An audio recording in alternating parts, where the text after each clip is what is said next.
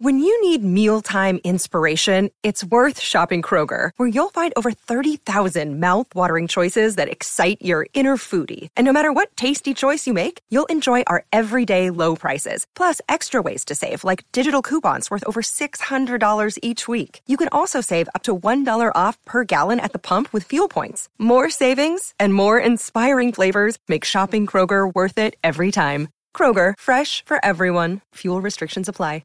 And now another no-brainer money-saving tip from Progressive. That doesn't sound good. Paper shredder's jammed, but I think I fixed it. Oh, well, try shredding these $50 bills then. Seems like it's working. Better try another $400. Stop. Instead of using money, use regular paper. And here's a better tip from Progressive on how not to waste money. Don't pay too much for car insurance. Drivers who switch and save could save hundreds. Progressive Casualty Insurance Company and Affiliates. Potential savings will vary.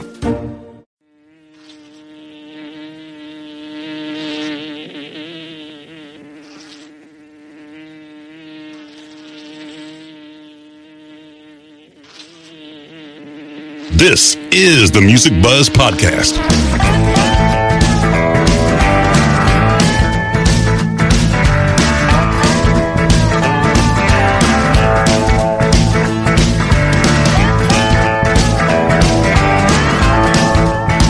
The Music Buzz Podcast features candid discussions with and about those behind the scenes in the music business, including industry veterans representing the segments of musician, design, and live. All three Music Buzz Podcast hosts have spent their careers working with the biggest names in entertainment and have been and are still a fly on the wall. Dane Clark as the drummer for John Mellencamp's band for over 20 years and various solo projects. Hugh Syme, a world-renowned graphic artist for the biggest names in music and the corporate world. Andy Wilson, an award-winning marketing and public relations executive with over 20 years of combined multi-level entertainment industry experience in the music and sports business. Now let's buzz. Hello and welcome back to the Music Buzz Podcast. I'm Andy Wilson along with co-host Dane Clark. Hey, Dane. Hey, Andy. How are you today? I'm good, sir. And also Hugh Syme. How's it going, Hugh? It's doing well. Thank you, Andrew, for asking. Awesome. Our guest today is Roger Joseph Manning Jr. Roger Joseph Manning Jr. has enjoyed a long and fruitful career as a touring keyboardist, session player, arranger, and producer. His latest project we're going to talk to him about today is the Licorice Quartet. Roger's arranging career began as early as 1989 when he began arranging string, bass, wind, and vocal ensembles for his first band, Jellyfish, which he co-founded. Out of the ashes of Jellyfish arose a second band that he co-founded, Imperial Drag, which saw overwhelming overseas success, particularly in England and Japan. From there, he co-founded another band, all-vintage electronic duo known as the Moog Cookbook. I love that name. This group was started solely as a means of having a forum to express its love for the bygone era of vintage synthesizers and exotic keyboards. Ultimately, it became his calling card for longtime friend and collaborator, Beck Hansen. Roger began his over 20-year and still active relationship as Beck's sideman, touring the world and recording critically acclaimed albums, not to mention work with other musicians such as Johnny Cash, Fun, Paramore, and others. Please welcome to the Music Buzz Podcast, Roger Joseph Manning Jr. Welcome. Glad to be here. Thank you for having me, guys. Hey, Roger. Man, it's an honor to talk to you today. First of all, one of the most intriguing things about your new group, the Licorice Quartet, which is three guys, is that within all the incredible songwriting, arranging, and production, there's a sense of humor as well. Our listeners should go straight to YouTube and watch Fadoodle, which I believe is an ancient term for fornication. I'm not sure. And Lighthouse Spaceship, both from Threesome Volume 1, which was released in May of 2020. Great songs and videos. I love the Major Tom guy floating in space in Lighthouse Spaceman, and the fact that you never see the band's faces on Fadoodle. Plus, the tunes are fantastic. It's so well put together and so many unexpected little things. Just fabulous stuff. If I was going to try to describe the sound of your band, I started with the 3 Ps, power, prog, pop, but something like that. But if you like great music with a bit of sense of humor, you need to hear these guys. So as a youngster, you became fascinated with ragtime music, I read, and began taking piano lessons. Can you take us back to that point in your life and up through your time at USC studying composition and on to the formation of Jellyfish, sir? Sure, absolutely. actually what happened was all I wanted to do was play drums from the age of 3 or 4, like most little boys. Good for you. Oh yeah. Guilty. Yeah. So don't talk to me about anything else. And because I wouldn't shut up about it, my mom and dad figured, let's get him some music lessons. But my parents were smart enough to realize, well, if we're going to pay for this, he might as well learn some chords and harmony as well, in addition to rhythm, and because they couldn't afford an actual drum set. So my grandparents had just donated a beat up piano to us, and there were no guitars lying around. So piano was going to be the instrument. A teenage girl down the street began teaching all the neighborhood kids piano lessons. And she was beautiful. So I was 5 years old and I said, sign me up. Now, I never practiced. I didn't care. All I wanted to play was drums. So I almost quit piano twice. The first time I didn't quit because the movie The Sting had just come out with the Marvin Hamlish, Scott Joplin soundtrack. And I was like, what the hell is that? Yeah. And what I was hearing for the first time was overt jazz harmony, which obviously I'd not heard, save the occasional Burt Bacharach song from my childhood or something like that. So I couldn't get enough of that. And I asked my piano teacher, why am I playing this Mozart stuff, which is the same 3 chords over and over again? Give me some of this. And so she threw the sheet music in front of me and I was like, oh my God, this is too hard. But now I had a challenge. So we worked through that and I started playing some ragtime, and that's what saved me the first time. Then I got bored again. After that phase came and left, a drum set arrived. My uncle sold me his secondhand Ringo Abalone Pearl 5-piece from 66, I think. Nice. Oh. Yeah. And boy, did that save my butt. I just turned on the radio and started learning to play along with the radio, which was a great pop schooling. I should have taken some drum lessons at the time. That would have helped. But we had it in band class, so at least I had match grip down. But do you still have the drum set? No, I actually sold it, and it also didn't survive. Some of the shells got beat up in a storage facility, which was unfortunate. And I had a full Blue Vista light at one point as well. I did too. An Octoplus? Oh my God! Did you have the Octoplus with the 8 toms and the 2 bass drums? Yeah. Oh man, you're the only other guy I've ever talked to that had the same kit. That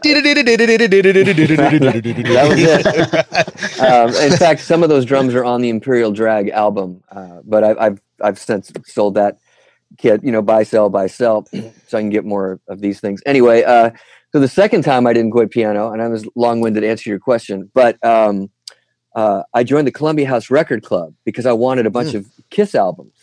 And my mom said, well, I'll let you join, but at least get me a Chicago record. I was like, oh, that's cool. I like those guys. So we got Chicago's greatest hits. Well, Columbia House, will be no mystery to people who participate in that. They completely screwed up the order. I got like 2 Kiss records and like 5 Chicago records. I'm like, what's going on? And it didn't occur to me that, hey, you might want to just package it back up and said, you guys screwed up, give me my money back, send the right record. I said, well, this is what I got. Oh, well. This is my 13 records for a penny. Still a good deal. I'm so glad you brought those up. I haven't thought about those forever. That was an amazing experience, though. Oh my God, yes.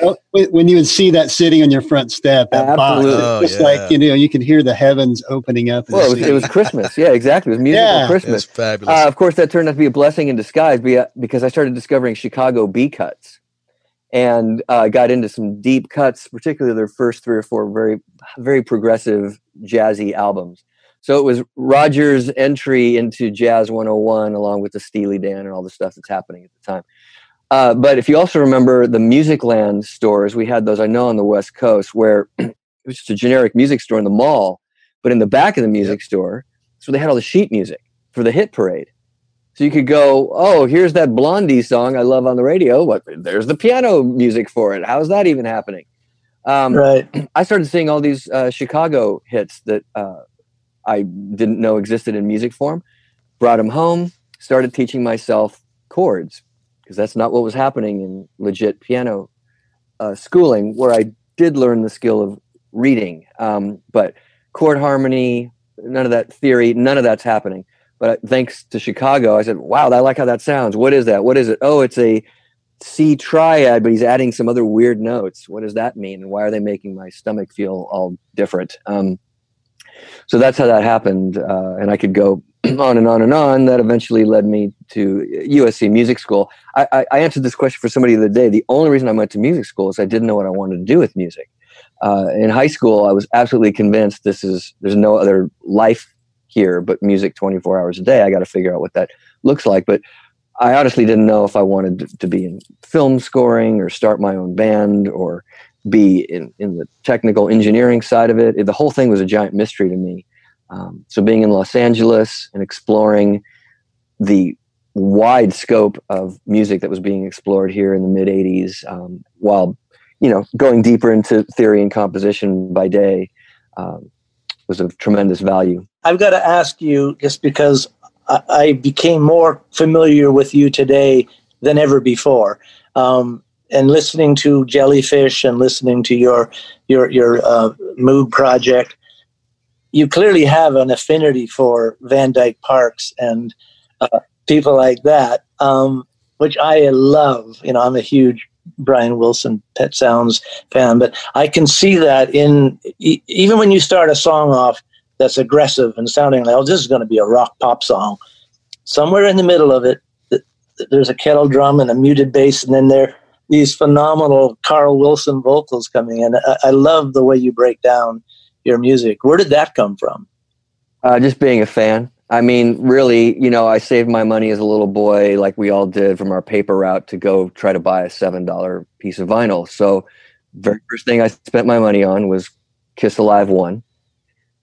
The 3 months later, I had enough money for a second record, and that was Beach Boys' Endless Summer. Yeah. So, see, again, I always remind everybody, and this will be no mystery to any of you, in the 60s and 70s, and even into the 80s, the hit parade couldn't have been more diverse. And, I mean, you've got an Earth, Wind, and Fire funk jam, killing it in one respect. Then the next song is Gary Newman, Cars.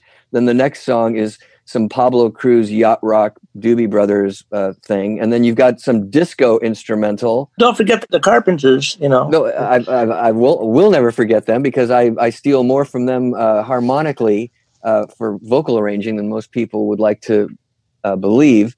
Interesting.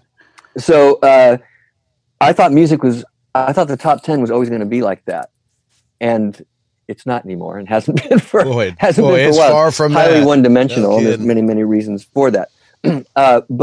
So, like I said, Kiss and what they were doing in rock and roll and theater were as important and influential to me as an 8-year-old as these highly jazz-influenced four freshman tonalities I was hearing from Brian Wilson and his pals. And so there was no right or wrong. You either resonated with it or you didn't. Yeah. Sure. Yeah. And so you could have this beautiful, Carpenter's ballad, 1 minute, that's transporting you in one way, and then, I don't know. I mean, your friend comes over and says, "Have you ever heard Black Sabbath? Check this Sabbath, Bloody Sabbath album. It's the most evil thing that's ever existed." And you're just constantly, it was just constantly having your mind blown. And that whole, Rush is one of the bands that helped graduate me into the Yes and Genesis world, right? Because they were kind of entry level prog. And yes, and well put. Yeah, and that's not dissing them in any respect. I have my favorite Rush albums, like anybody, and I probably practiced drumming because I knew I couldn't do it. So I wanted to feel like maybe I can do some of it, which was Rush Hemispheres. I'd put that album on, 45 minutes. I'm going to just stumble through this and see how far I get. Yeah. I could go on and on. Well, I have to say, when I listen to your music, it evokes all of the things you're talking about and the infatuation you have to go after, or not to emulate, but to certainly listen to and be influenced by. But when I was listening today, I was just going, there's Van Dyke Parks, and there's Brian, and there's 10cc, and there's Toy Matinee, and there's Tears for Fears, Queen. It's just fabulous, the palette that you work with. It's an amazing achievement. I mean, a lot of us, in my age group, generation, whatever, we were all more or less inspired by the same things. But frankly, that's what still gets me out of bed in the morning. Figuring out, I'm still intrigued and perplexed by what many of my heroes did to get to the finish line. People asking me, so what's new that you're listening to and checking out? And I'm like, well, there are things, but they're very few and far between, and I have to dig so hard. Meanwhile, some independent record company just released, 3 psych compilations from 1968 that I've never heard. It's got all these obscure psych pop bands from England all over it, and all that's exciting me way, way, way more. Yeah, right. Yeah, and that's just an extension of who I am as a person. I was born in '66. Well, that's Revolver's coming out, so I'm not the Revolver generation. I learned about the Beatles through Badfinger and Cheap Trick and Wings and all these post-Beatle bands, and all me and my collaborators have ever done is really, we've just kind of carried on in this tradition, because one of the most important things for us has been writing something that's classic. By virtue of the fact that we worship melody, that already dates us. That puts us in 80s, 70s, 60s. Yeah. Melody became much less valued, to the point of where now it's by the pop community, it's admittedly and willfully not valued. Yeah. If these generations want to do that, that's their prerogative. I'm not going to be at that party. right. No. I need my soul massaged with harmony and chromaticism and melody as much as I do intricate and fun and groove rhythmic concepts. There's EDM music I love. There's hip hop I love, and that's one dish in the 7-course meal. Right. I need the rest of it. I appreciate your explanation, because I was a fan during high school and college of Jellyfish, and listened to that, the first record, a lot at the time. And then every once in a while it would come up and I'd revisit it, kind of like you do. You go back through your catalog. But it didn't really occur to me until recently, before, lining up talking to you today. I'm like, man, this is 70s rock. Those songs, Joining a Fan Club and That Is Why and Baby's Coming Back. I love those songs. But at the time in high school, if somebody would have said, oh, this is kind of reminds me of, I wouldn't have said that, because I was obviously too cool back then. But, hearing you talk about it now, it makes complete sense. And it wraps up the package for me, because I have in my notes, Jellyfish was 70s rock. I have, well, yeah. And not to say you weren't completely, but the root of it is obviously there. And I guess I was right. So that's kind of 60s also. But yeah. But it's a mixed bag of that. So that's why you talk about Chicago. You talk about Kiss, cool, and you talk about that's what's that's what I mean. Mixing pot, Yeah, that's what I love about it, and I didn't realize that until recently. I guess. People have to understand that if you were, driving on the van with us from show to show, we're listening and being inspired as much by The Sweet as we are Randy Newman, Sail Away.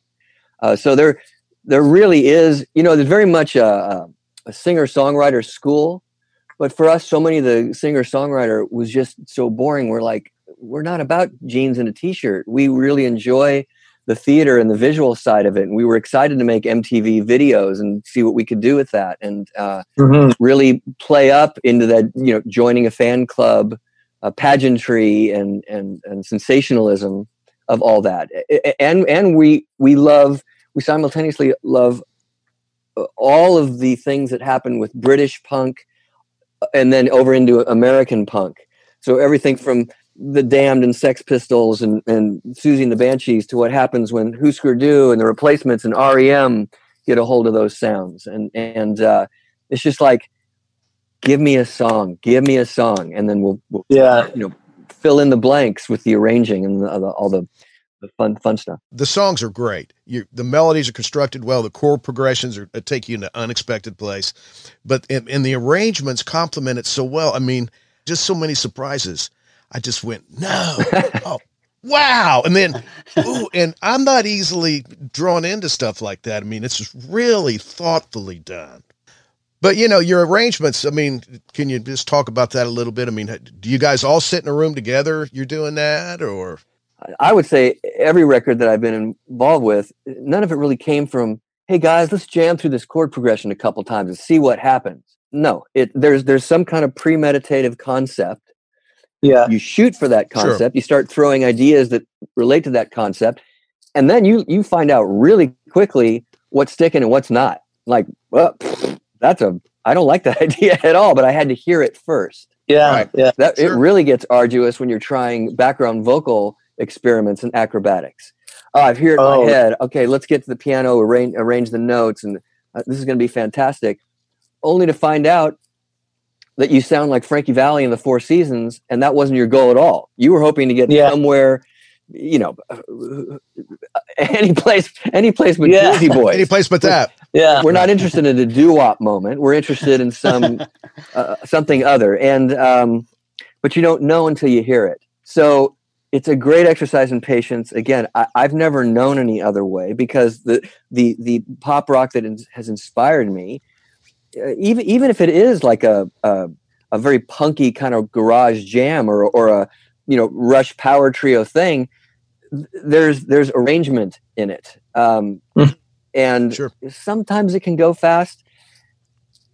Not really. I've worked with everybody who's like just a consummately trained, highly improvisational musician, all the way to the opposite. People who've had no schooling, they're only self-taught.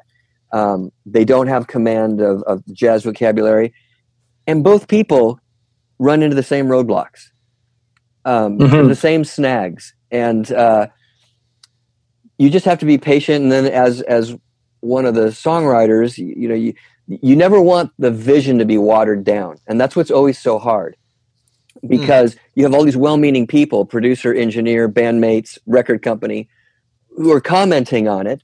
And you could, if you're a people pleaser, you can go, oh, well, sure, let's try that. I'll give it to you. You want trumpet on the outro of the song? Sure, I'll give it to you. Well, and then at the end of the day, you're like, this isn't what I heard in that dream at 3 a.m. when I woke up. No, right. It's not for everybody. I mean, this is why bands break up. This is sure. Trying to, let's get married. Let's agree on every financial and decision around the kids for the next 20 years. And often one of the only reasons bands are even together, they've lasted past the first 2 records, because some level of money came in that was so much better than working at the hardware store. It's like, all right, you take this one. Nope, I'm not going to challenge you. Let's do it. And whatever.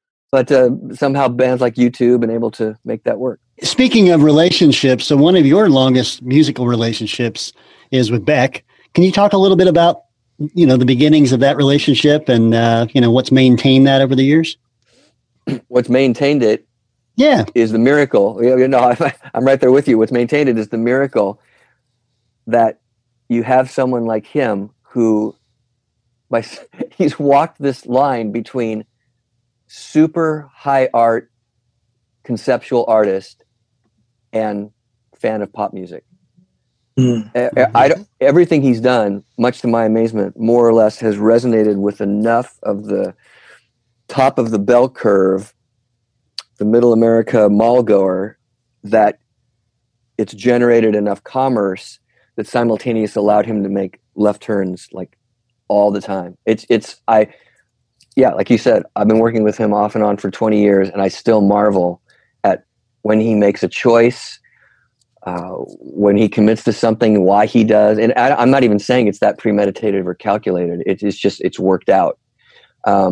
So I was a fan before we joined forces, before he had a falling out with his previous keyboard player, and I got the call to audition.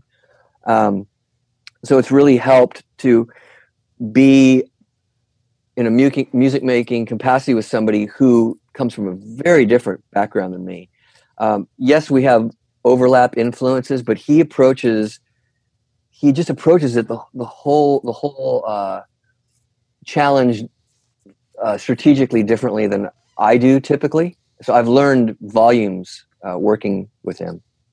Now, you mentioned earlier about how having kind of a musicological background, having the vocabulary that you have, do you find working with Beck that he's the same way, or is he more conceptual and thinks through trial and error, or does he very clearly know what needs to go where? And he's a bit of an enigma that way. He is deliberately, consciously untrained. So you have to remember, he grew up in a house before his parents separated, where David Campbell, string arranger, father, he says, I remember falling asleep at night, my dad working in the other room, arranging string parts on the ARP string ensemble. Mm-hmm. Okay, I'm sorry. That will influence you, whether you think it's influencing you or not. Mm-hmm. You're hearing, you're being introduced to advanced harmony, period. Now, that doesn't mean you then went to music school and studied the great arrangers of the last 300 years. Beck deliberately said, I had an opportunity to take guitar lessons and I didn't do it because I didn't want to sound like everybody else. He goes, I respected Van Halen, but I didn't want to sound like him. You know? And so he said, my hope was in not taking traditional lessons, I wouldn't fall into the same trappings that I saw all these very talented people around me doing. That I was more interested in what happened when I kind of stumbled in and out of things. So he's literally this super unique dichotomy. I certainly don't know of anybody else like him, where he's simultaneously the innocence of a child hearing it for the first time and literally like not knowing any better. And he's super intellectual, highly brilliant. Not only is he well read, he's so cultured in film, popular music, unpopular music. His mother is the daughter of a very famous conceptual New York Fluxus artist, and she was an artist herself. You know, she hung out with the Warhol Velvet Underground community as a teenager, and so this is all punk. When punk launched in LA in 76, 77, Beck's mom was going to these clubs because she was only in her late 20s, early 30s, and she'd take her 2 children, and the club would babysit them. There's pictures of Beck as a 7-year-old sitting on the side of a stage while, X is playing. Wow. Now, all these things are informing this person we now know as Beck. And, Well, and I watch all this come out of him as well as some book he just read, some movie he just watched in his, 5,000 volume Criterion collection of classic film. And the guy's like a huge Buster Keaton film, and he's as well as all the avant French, new wave filmmakers you would expect him to be a fan of, and on and on and on. And at his core, he loves simple pop. He appreciates what Taylor Swift and the Ramones are doing as much as anybody. So it's That's just cool. Every time I hang out with him or have the luxury of making an extended album with him, it's a music school crash. You're right. He stumbles beautifully, and he flirts with those things without ever going there. I love that about him. He almost gets poppy, and then suddenly it's just something much more special. Same with your music, though, man. Honestly, I confess to not having been as familiar with you as I am now, having spent the better part of the day looking at Jellyfish and the Moog project and so on. And I'm a huge fan of all the influences. And I caught the ragtime. I thought, wow, there's definitely some, I heard that. And I thought, not only is it ragtime, you also enjoy bringing in the Salvation Army band to kind of, to be the underpinning of the ragtime. It's beautiful. Yeah. Thank you. Thanks for noticing. I have a question on the live side, and one more question about Beck. When he was opening for U2 on the Joshua Tree tour, were you out with him then? Yes, thankfully. Okay, that was quite a special 3 weeks. Yeah. Well, I bet. Wow. So I had the pleasure of working on a few of those shows and seeing them. And I've seen Beck before. So I've seen you guys several times. It's always a treat, always kind of a different show. You never know what to expect. But I'll be honest, going into that, I'd like you to tell us a little bit about that experience, because that stage was the coolest stage I've ever seen in person for a concert. But Beck came out there and just, usually when you see an opening act on somebody else's stage like that, you're kind of like, okay, well, this is a U2 show, so what do you expect? But he owned it, man. The crowd was way into it, and I was like, good for him, man. I mean, not that I didn't expect that, but what a challenge that must have been. So can you talk about that part of it, I guess? Yeah, I totally hear you. It's an undertaking to not be dwarfed by this YouTube stage set alone, no matter who you are, no matter what a big presence you are or not. And we were all cognizant of that, but most of us are trapped behind our instruments. And yeah, he, he rose to the occasion. And, he was as totally self-conscious and nervous about any of this as we were. Yeah. And he just went for it. You couldn't tell because it just really worked. I specifically remember watching the show here in Indianapolis and just being like, wow, man, they're really, that's great. What a challenge, So anyway, we're going to transition a little bit and talk about album artwork. I look at Jellyfish and I go, oh, there's definitely kind of a, for lack of a better term, kind of a Fillmore East kind of, or Fillmore West kind of hippie, especially in the logo, and then I look at the more, I'm looking at the Licorice Quartet with the black, it looks like a black pelican or a crane.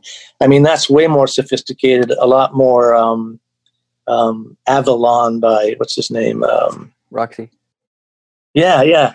It feels that way. So I don't know where your roots are. I mean, you definitely are quite free in the way you are. I mean, the Moog cookbook is a really quirky kind of 2001 Space Oddity kind of moment. And the look of the redhead girl on the cover of Spilt Milk reminds me of the kind of crudeness, but the iconic presence of Blind Faith, where the girl's holding the chromium, it's pretty technically simplistic cover, but powerful. So what makes, first of all, how involved are you? How important has art been to you, both as a consumer and as someone who wants to kind of control the trajectory and the outward appearance of who you are? All of the above. I grew up in the 70s when taking a 2-record set into your room, shutting the door, turning off the light, flipping on the black light switch, imbibing something possibly if you wanted to, and getting lost in where those records transported you. I could think of no greater experience, short of then sharing that with your friends or extending that to a concert setting. And of course, what led the way? Well, the Hypnosis album covers are typically what led the way, certainly for a lot of British and European stuff that was coming our way. Yeah. I like it all. And like anything, it's super visceral and immediate for me. As much as I loved getting lost into the different eras of the band, yes, frankly, Roger Dean is the 6th band member. I mean, I can't have those records without him saying, when you listen to the music, it's going to sound and look like this. Yeah. I mean, literally, it's prog for nursery school kids in that way. And that's a beautiful thing. Art can transport me places like music does, but when they go hand in hand, it's even more incredible. And so much of that happens even in the whole 80s new music, what's coming out of England now, the second British invasion with all this crazy post-punk stuff. And there are album covers in there that are so important. None come to mind at the moment, but yeah, I mean, that Blind Faith album cover is just like, you had to know it was on those records. You saw, they were like, what the crap? They're challenging me in so many ways here, and I'm so intrigued. And I've got to find out what the contents are actually about. Yeah. So I've thankfully we had many art director who were willing to give us the benefit of the doubt and didn't kick us out of the art meeting because we had 101 zany ideas, and we were like, look, we know this is too much information. Can you help us hone it down? So that's why, like on Spilt Milk, you get been there, done that. Yeah, exactly. It's got to be, it's got to be a nightmare for the art director when the guys who didn't go to art school are telling them, "Well, just make it happen, dude." Yeah, right. Well, jokingly, I tell musicians who I meet that one of the things I dread most are the people that say, "Oh, I've loved your work for years, and we've been looking forward to working with you. Anyways, here's our idea." And to me, as an art director, obviously half the fun I have is to get a great title and respond to that, just that. Not to say I don't want to hear the music, I don't want to hear your ideas, but one of the luxuries of being a Storm Thorgerson or who I've been permitted to be is that you can take a good title and go into an unexpected direction. I mean, if I was an art director and said I want 2 people shaking hands in an abandoned backlot in Burbank. One of them's going to be on fire. That's what I think Wish You Were Here is going to be about. A lot of bands would. That'll sell records. Yeah, a lot of bands go you to the No door. brainer. It sure took us all back when you explained that. We knew what you were talking about, though. Yeah, you know? and that's the chance that you take sometimes when you're an art director. So that's just something I'm curious about. You do like to throw everything on the table and talk about preconceived ideas as an artist yourself. You like to bring that to the table and then have that distilled by a creative director or artist. Well, we learned very early on, if you don't like what you hear, you don't like what you see, et cetera, ultimately, it doesn't matter who's to blame. Yeah. You're to blame. If the audience doesn't like your album cover, they're going to point at you. They don't know who the art director is. Right. If they don't like your video, That's they're going to right. point at the video director. You, not the video director. Yeah, good point. If you release the first single and you should have released track 4 instead of track 1 and it doesn't take off, nobody blames the record company. They blame you. And so we were just like, we only get this one go around. This is our one chance. So we were constantly, I call it healthy desperation. There was like, it's now or never. Fucking do it. We had friends who were getting signed to major labels. 9 months later, the A&R guy gets fired, transferred to another company. The band gets dropped. We're like, that's it. That was your shot. The politics. Sure. And so everything was so precious to us. We were micromanaging everything, much to many of our bandmates and collaborators' dismay, and maybe to our own detriment. But we were like, we're on the roller coaster ride. We can't screw it up. We can't screw it up. So and we would, a band like Chicago, here they come again. Come on. I don't think any of them were at the band meetings. Is that what they all took a vote on? No. That was completely corporate, and it just got away from those album covers are interesting for the first 4 or 5, and then they're incredibly boring. And I know you'll know, all you guys will, there's that era of album covers where the band members are on the album cover and they're flying through the air and they're frozen and their hair is or they're all shaking hands and pointing at each other, like looks like somebody's cracked a joke and they were caught mid laugh. I don't know if I have my facts correct, but we were told that it was a female photographer who was given the unfortunate assignment by the head of the company. Was like, look, because I have all these brilliant singer-songwriter artists. They're so boring on stage. They're so boring in the press when the press want to take pictures. Can you breathe some life into them for these album covers? You got to help me out here. Do something. And she was like, I don't know what I'm going to do. These people are what you said. They're very mild-mannered. They're not particularly extrovert. They express themselves through their music. They're not all that jazz and razzmatazz when they're at a photo shoot. They're quite nervous. And she got the idea to bring in the wind fans, bring in the trampoline. I want to, and it worked. Yeah. And so she got all these jobs to take all the boring people and try to breathe some life. That's why you have endless album covers like this. A buddy of mine was actually collecting them at one point because they were 50 cents at a thrift store. He's like, look at this one. Look at this one. The Beatles did that jump years earlier. There was that airborne shot of them pre-Help. I forget that cover, but that was the precursor to whatever she was accomplishing for sure. But that was cool because that was the Beatles. So it was though. There's very few bands that would get away with something as cheeky as a White Album. That's the height of brilliant minimalism and arrogance all at once. And, I think no one else could do such a thing. And it's testament to the fact that a lot of bad covers, forgettable covers, become memorable because the music's so good. And there's some pretty bad artwork out there. Sure. I mean, case in point, the Blind Faith cover, not a great cover, strong, muscle memory and, musical memories, I wanted to ask you about this, though. Have you seen the movie Licorice Quartet? The movie Licorice Quartet? Yeah. Oh, you mean the behind the music segment? Or I found a thing about there's a 1970 movie. Yes, I'm sorry. I didn't know what you were referencing. Yeah, I mean, I just was looking up you guys and I went, wait a second.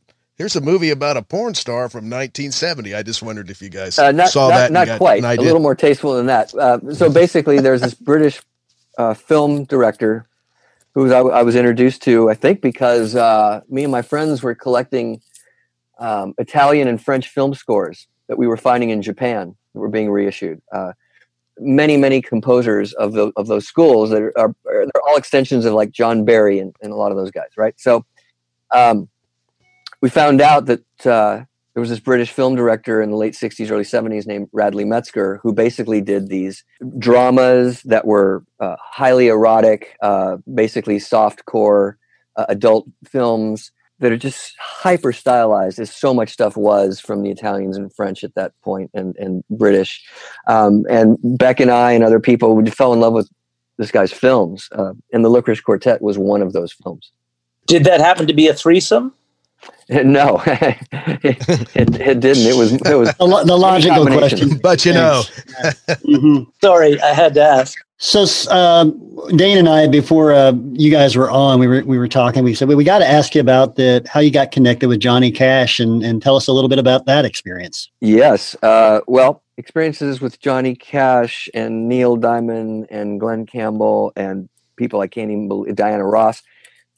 They've all come through producers.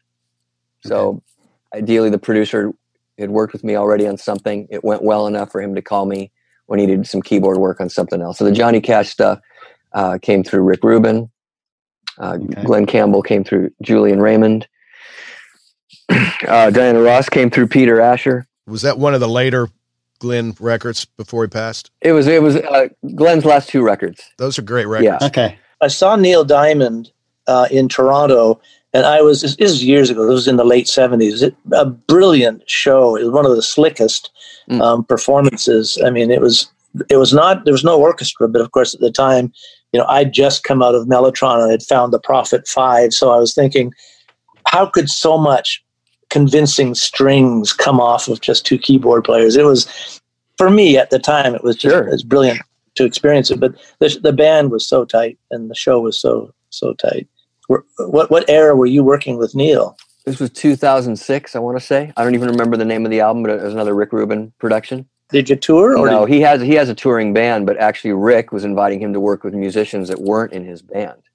I see. So Okay. Benmont Tench plays keys. I play keys. It's a good album. Yeah. Smokey Hormel plays guitar. There's just a bunch of people, often people that Rick would work with at that time. And I got to meet Neil, but everybody else, well, I met Glenn too, but Johnny was not there. Johnny was in Nashville. One of his producers came out, whose name slips my mind, but he was great to talk to. He didn't know me from Adam, but we got along fantastically. He was more of the old Nashville guard, and we would talk about Glenn, like Al DeLory and Glenn Campbell, Wichita lineman era, Galveston era, Jimmy Webb era stuff, and which are such incredible moments in the American country music legacy because they crossed over to such a degree, but they're so masterfully done. When you go into a session, is it always charted, or are you allowed the freedom to kind of hear it, interpret it, and respond to it viscerally? I've almost never played on sessions where things are meticulously charted out the way you would have had on a Stevie Wonder album or any of those traditional Quincy Jones, Arif Mardin albums. I've got chord charts, and if I don't, I will insist on them giving me 10 minutes to create one because I need to have a lead sheet to follow. Yeah, of course. Yeah. Well, that's impressive. I mean, it's also the best. It's the most fun way of approaching it, in my view. I think that's But to work under pressure like that, it's one thing to say, okay, send it to me, give me 3 or 4 days to work with it, and then I'll come to you, versus going into a session cold and being good within 15 minutes. Well, what inevitably happens is, I'd like to think that one of the reasons I get repeat business is because I have an improvisational side, and I love the jigsaw puzzle. I like being given as much time as I can have, but of course that's not an option. I love hearing a song for the first time, and as a fellow songwriter going, all right, what are the producer and artists, what are they looking for? How can I help fill in the blanks? Because often they'll say things like, we know we're hearing keyboards in the chorus. We don't know what. You got to make it just pop, man. It needs to sound like a chorus. And I'm like, yeah, okay, here goes nothing. Now, often ideas will pop into my head, particularly if I'm really excited about the tune. I'm like feeling connection to it. But just as often, it's like, man, okay, I really need to try to understand what they're going for. And I just start shooting ideas out there. And then everybody puts their mind together. No, we weren't you can try something that's piano-y, but we weren't hearing acoustic piano. So can we maybe make it electric piano? Can you sit maybe in that realm? That brings me to the next question. When you go to a session and you've got a controller, you've got your laptop, you've got samples, you've got the acoustic piano in the room, a B3, when they call upon you to bring your flavor, your concepts, your sonic palette to the floor, how familiar do you have to be with all of your samples and all your synth components to actually rise to the occasion under pressure like that? That's why I talk about, give it to me and give me 5 days and I'll come back to you. You don't always get that. How do you bring the best forward if you have to draw on all of that stuff? It's just practice. Yeah, I have to know what my sound palette is available to me at any given moment, and hope that it works when I fire it up. We may go down a path of exploring, and in the old days, if they wanted to try brass or string arrangement, they'd have to hire a guy to arrange string or brass, bring in the players, and only then could they decide, is this really going to be right for the song? Now they've got me like bringing up brass samples, and I'm improvising on the spot a brass arrangement. Well, depending on the song, that's going to be easier or not. And I'm even like, you know what? If you let me take this home for 24 hours, I'll give you a crazy string arrangement. But let's do our best now. There's no one way that it's done. Thankfully, I work with a lot of producers who do have some kind of concept in mind. So if they're saying, I'm hearing a part that's percussive in the verse, well, I might go, well, let's try it on a spiky percussive instrument like a clavinet, chord, dulcimer. We've got all the samples. Let's try that. Well, right away, the artist might say, that's cool, but I want something more electronic sounding. This sounds too old. This sounds too vintage and antique. Okay, so we shift that idea over to a spiky synth sound, something that is electronic, that still has that same attack as those. So it's just constantly trying. Now the whole time I've got to be improvising melody shapes, chord voicings based on my chart to not get in the way of the lead vocal, enhance the lead vocal, do something supportive with the rhythm section, because I wasn't there on the day the drums, bass, and guitar were tracked. It's impressive that you can kind of keep all those balls in the air, but equally impressive to me is that you can keep track of the archive of the tool set. Well, you get your favorites. You start finding out this sound and this kind of idea worked really well with these last two clients. I don't have any other ideas. I'll try it with this guy right now and see if he digs it. Sure. Your bag of tricks is a lot. I mean, I'm not saying a drummer doesn't walk in with a kit and perhaps some favorite African drums and a few other kind of percussive items. Well, hang on now. I mean, there's been the snare drum war before that I've gone into where, well, can we hear that 21st snare again? Because we like 19, but 22 is just a little too honky. I've seen a 5-day snare drum war. Oh, thank God those days are kind of. Yeah, no, the legend is apparently on Supertramp Breakfast in America. That was 2 weeks of snare auditions. Okay. That's when you get your drum tech in to do all that. That album does sound good, but... Yeah. That's why God created pinball and pool table, because the rest of the band would just go down the hall for a week and let the drummer, Okay, so you had a writing session at one point with Brian Wilson. And I think you described it as surrealistic, possibly? It was I describe it as a tease. It was a tease. I created the analogy of going on a date, and you're very excited to go out on this date. In fact, you can't sleep the night before, lots of anxiety, pumping, what's it going to be like, blah, blah, blah, blah, blah, all the questions we ask themselves. You go on the date, much to your surprise, within about an hour, 30 minutes, you're relaxed. You're like, oh, I can be myself with this person. They seem, God, they're even better in person than I thought. This is going really well. We're just, wow, we have so much in common, blah, blah. I can't wait to kiss her goodnight at the end of the date. And when can we meet next? Although I didn't kiss Brian Wilson, everything else would be the same.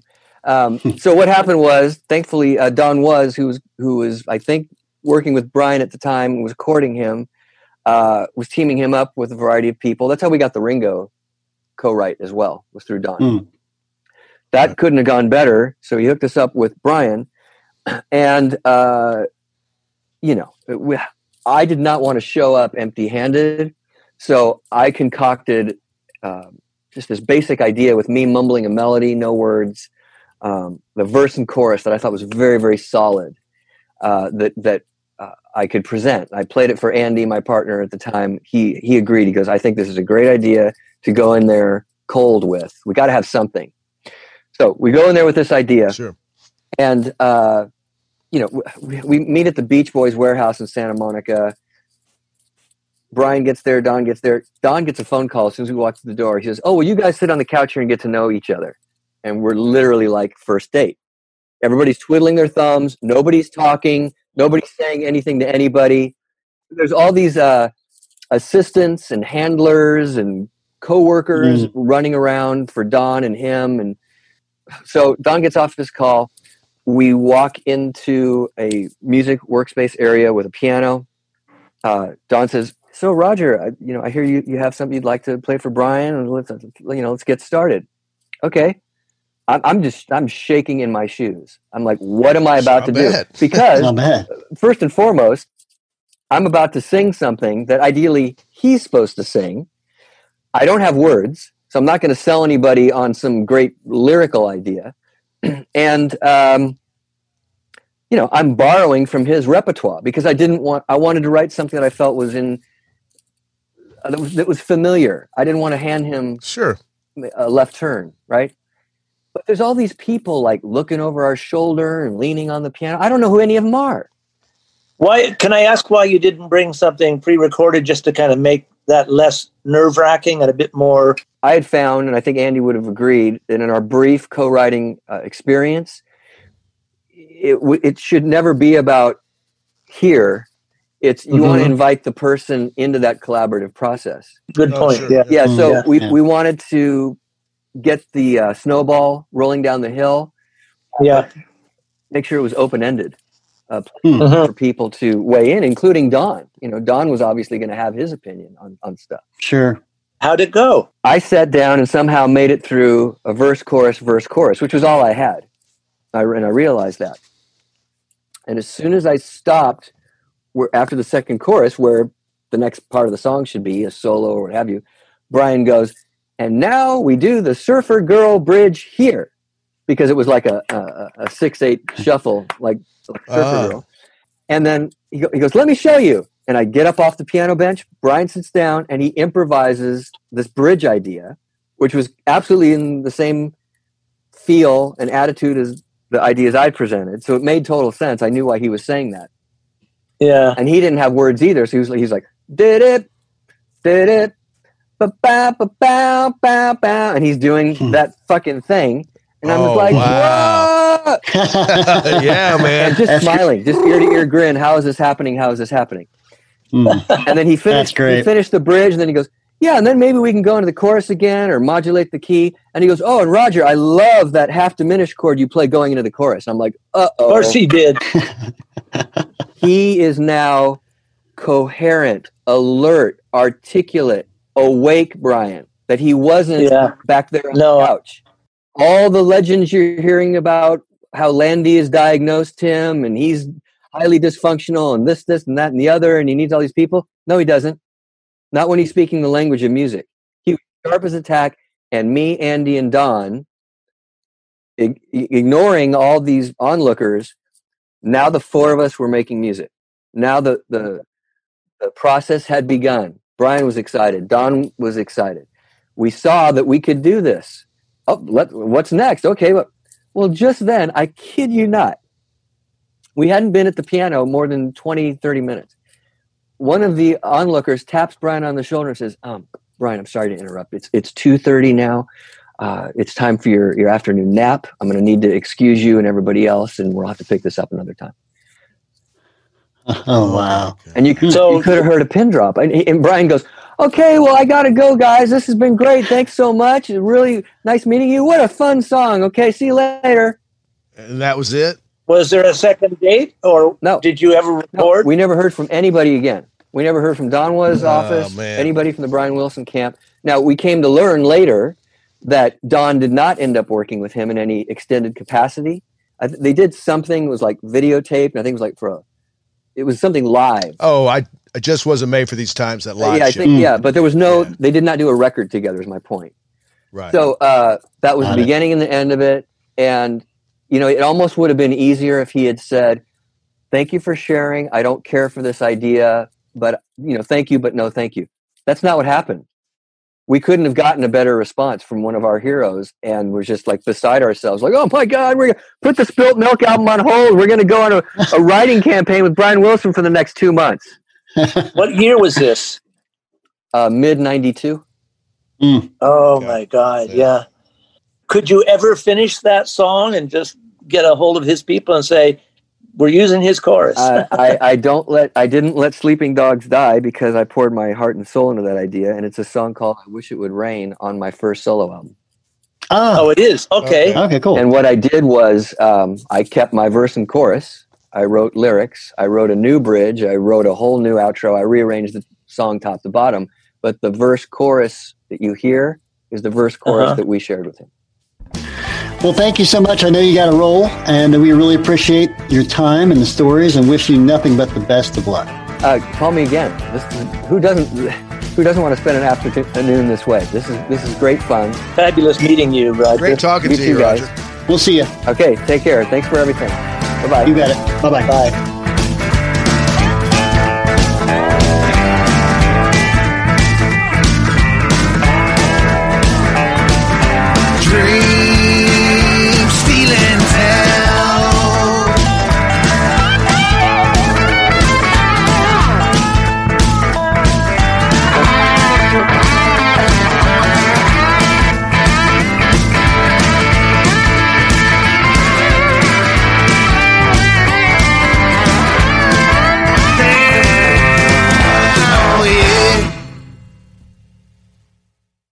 And now another no-brainer money-saving tip from Progressive.